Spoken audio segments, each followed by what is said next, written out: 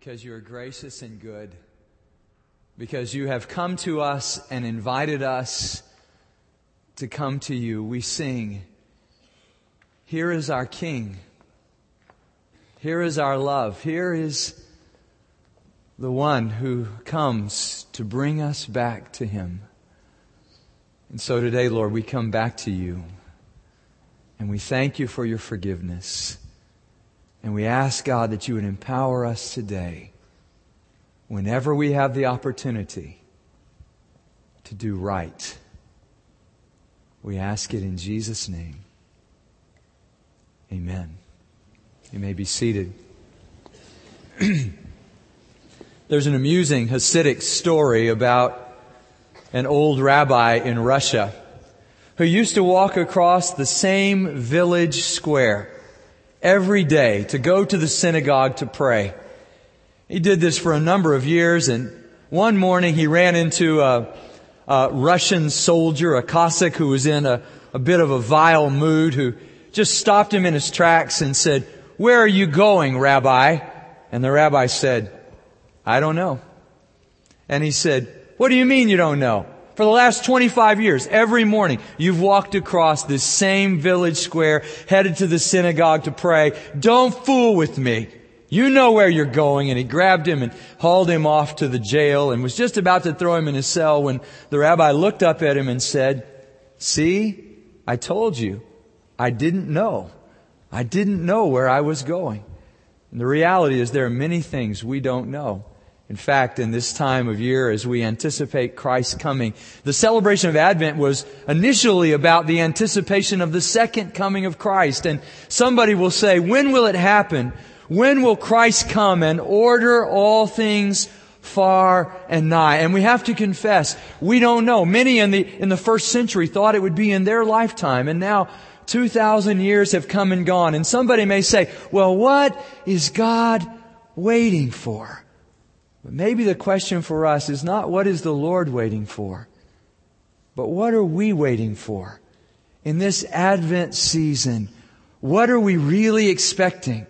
18 years ago, Melanie and I bought a book that was all the rage called What to Expect When You're Expecting. I wonder if that book is still out there as a question and answer for couples who are anticipating children. We're all expecting something. We're not all expecting children, but we're all expecting something. Can I ask you, what are you expecting in this Christmas season? What are you really anticipating? What has you on your tiptoes? What are you waiting for? And may I ask you if what you're waiting for is really something that's worth waiting for? It seems to me that our expectations of God in this Advent season, far from being too great, may in fact be too small. Would you open your Bibles with me to the Gospel of Matthew? We'll be camping out in Matthew, the Gospel of the King, the coming of the King. Matthew chapter 1, verse 18, following this lengthy genealogy. Aren't you glad I'm not reading the genealogy to you this morning? They told me in seminary, never read the lists to the people. Don't read the lists. So I'm just going to start with verse 18. Would you stand with me? Would you follow along with me as we read God's Word? Always, by the way, please always bring your Bible with you to worship. We'll put words on the screen, but we want you to have your Bible. Just be in the habit of opening it every day and have it with you on Sundays. Matthew chapter 1, verse 18. This is how the birth of Jesus Christ came about. His mother Mary was pledged to be married to Joseph, but before they came together, she was found to be with child through the Holy Spirit. Because Joseph, her husband, was a righteous man and did not want to expose her to public disgrace, he had in mind to divorce her quietly. But after he had considered this, an angel of the Lord appeared to him in a dream and said, "Joseph, son of David, do not be afraid to take Mary home as your wife, because what is conceived in her is from the Holy Spirit. She will give birth to a son, and you are to give him the name Jesus, because he will save his people from their sins." All this took place to fulfill what the Lord had said through the prophet. "The virgin will be with child and will give birth to a son, and they will call him Emmanuel, which means God with us. When Joseph woke up, he did what the angel of the Lord had commanded him and took Mary home as his wife. But he had no union with her until she gave birth to a son, and he gave him the name Jesus. You may be seated. So what were they waiting for? Put it very simply, the people of Israel were waiting for a king. They had been waiting a long time for their king to come. They were anticipating, they were expecting that at any moment God might break into history. And if you think that's an odd sort of anticipation, that their expectations were just a little bit out there, recall their holy history. And this is the power of the genealogy, is that it reminds us, as you look at that list of names, men and women, that God had in fact before broken into history.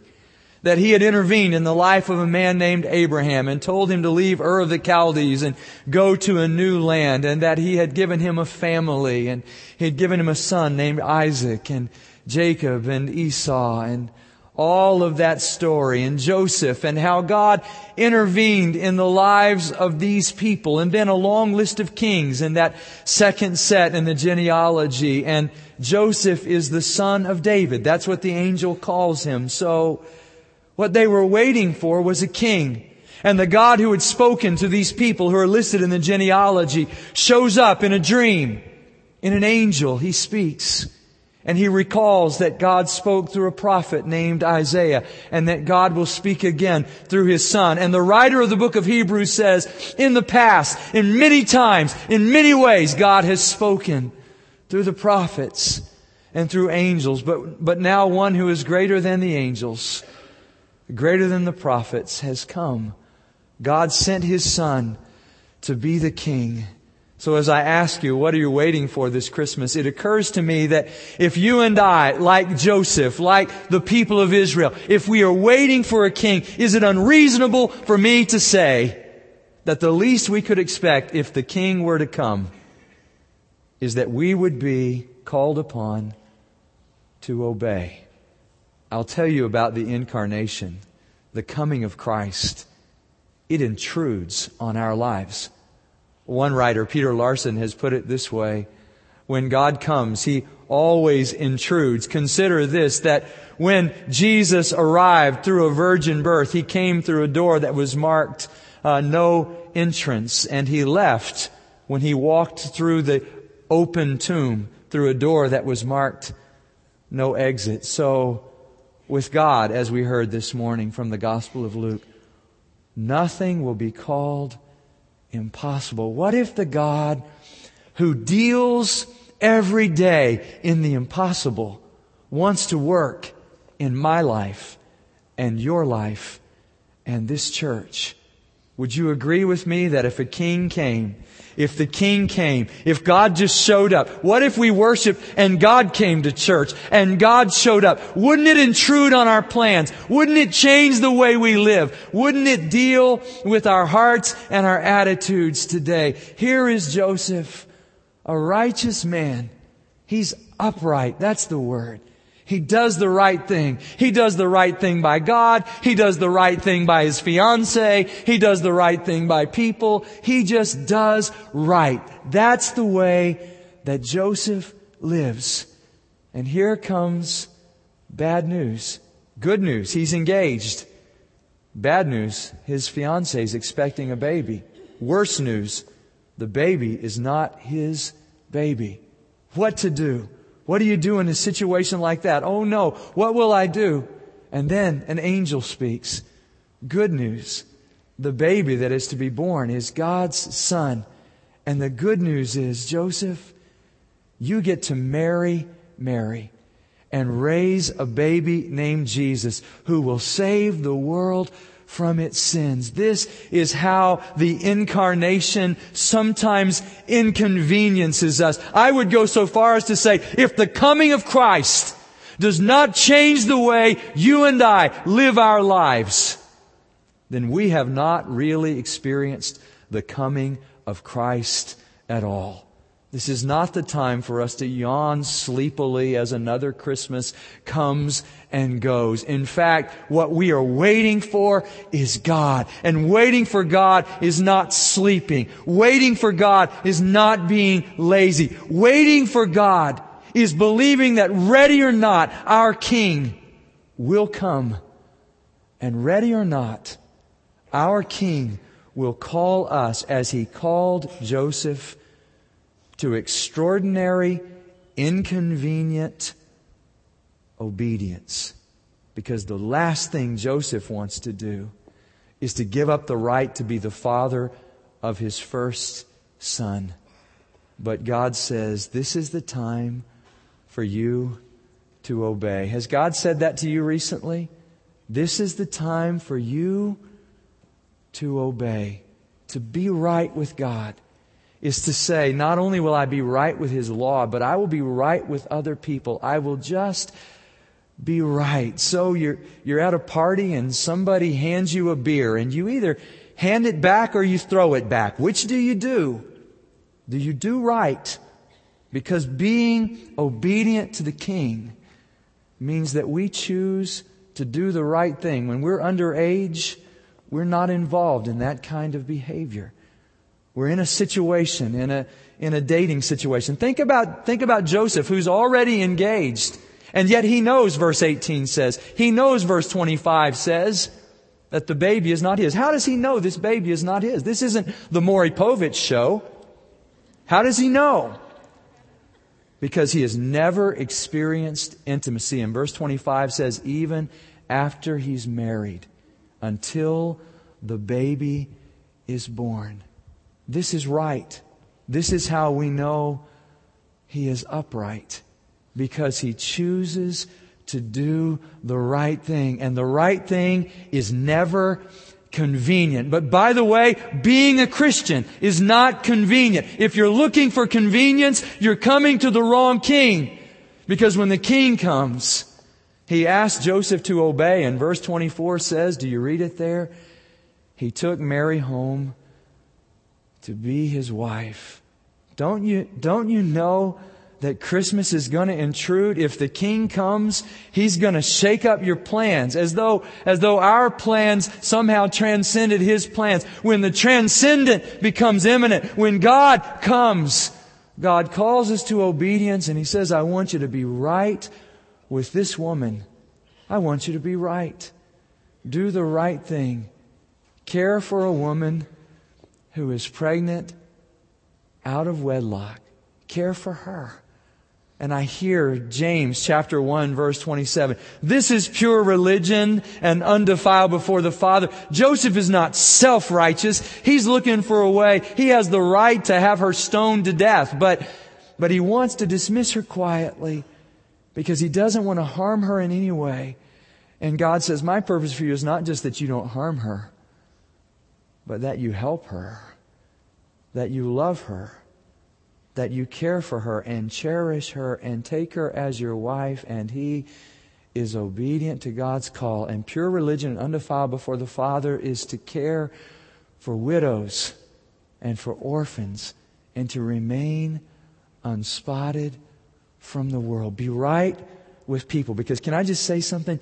You can't be, no matter how self-righteous you think you are, you cannot be right with God if you are not right with people. And do right, He says, by the child. Be careful to do right by this child, because this child, you get to raise the one who will save the world from its sins. I'm telling you, the coming of Christ, the incarnation, intrudes upon our lives and gives us the chance to start doing right, even if we haven't been doing right, to do right. I think about this young man named Moses. Not the one in the Bible, but the one in Federal Way, Washington. Moses Baranuik.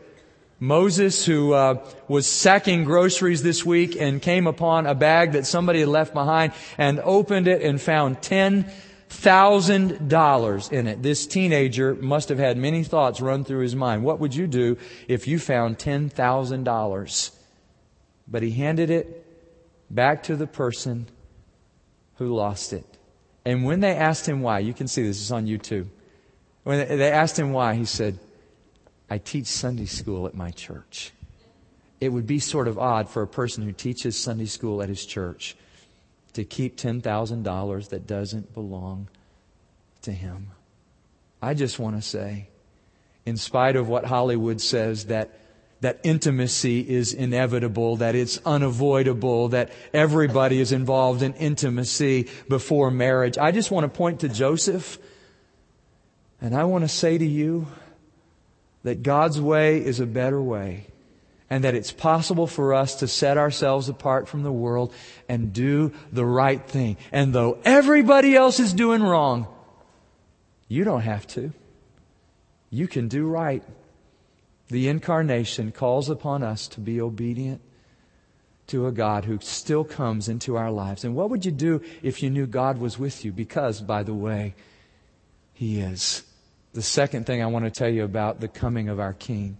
What to expect when you're expecting. If you're expecting God to come, expect this. Not only will He intrude upon you, but He will include you. So God says to Joseph, you have responsibility. You get to name the child. This child is Emmanuel. God is with us. This is good news. Best of all, God is with us everywhere we go. No matter what we do, Christmas means that we are never alone again. God is with us. God is with us, He says. And this God who comes, and He quotes Isaiah in chapter 7, verse 14, the virgin will give birth to a son, and they will call Him Emmanuel, which means God is with us. And God says to Joseph, I want you to know I was with Abraham, and I was with David, and I was with Solomon, and I am with you. And we serve the God who is with us. And the question I want to ask you is, are you with the God who is with you? Because I know He's with you. Are you with Him? Are we serving Him? And He says, you get to name Him Jesus. That's not an unusual name in those days, by the way. Joshua, Yeshua, Jesus in Greek. God saves. That's not an unusual name. You know, somebody has a baby in the media today and they sell the pictures of the baby for millions of dollars, and somebody names their baby and the media says, what a strange name to name a child. And yet, Jesus is the baby who fulfilled the meaning of His names. And I want to say to those of us who haven't done the right thing, the good news about Christmas coming is that it not only intrudes upon us, but it includes us. So when He says this baby will forgive His people of their sins, that includes sinners like me, sinners like you, self-righteous people like us who think other people have problems. We can be forgiven. The good news is, at Christmas, God comes to save the day.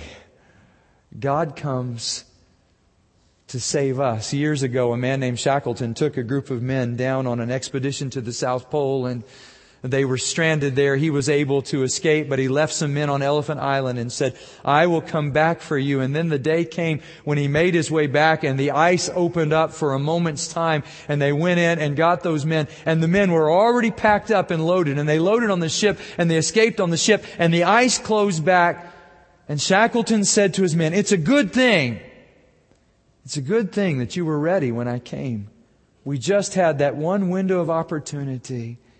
He said, why were you ready? And they said, every morning we would wake up and say, today might be the day. And we would roll up our sleeping bags and be ready just in case you came. And the Scriptures say, you never know when God might show up. So the order of the day is to be ready. Just in case today God decides to intrude on our lives and ask us to do the right thing. Just in case today God shows up while we worship and includes us in the promise of forgiveness. Just in case, we might want to be ready in case He comes. Would you pray with me? Father, thank You for the privilege of worshiping You. Thank You that Your coming fulfills all our expectations. So we say, come thou long expected Jesus. We say, Emmanuel, our God is with us. And if God is for us, who can be against us? So come, O come, Emmanuel. Come thou dayspring from on high, and order all things far and nigh. We ask it in the strong name of Jesus who comes. Amen.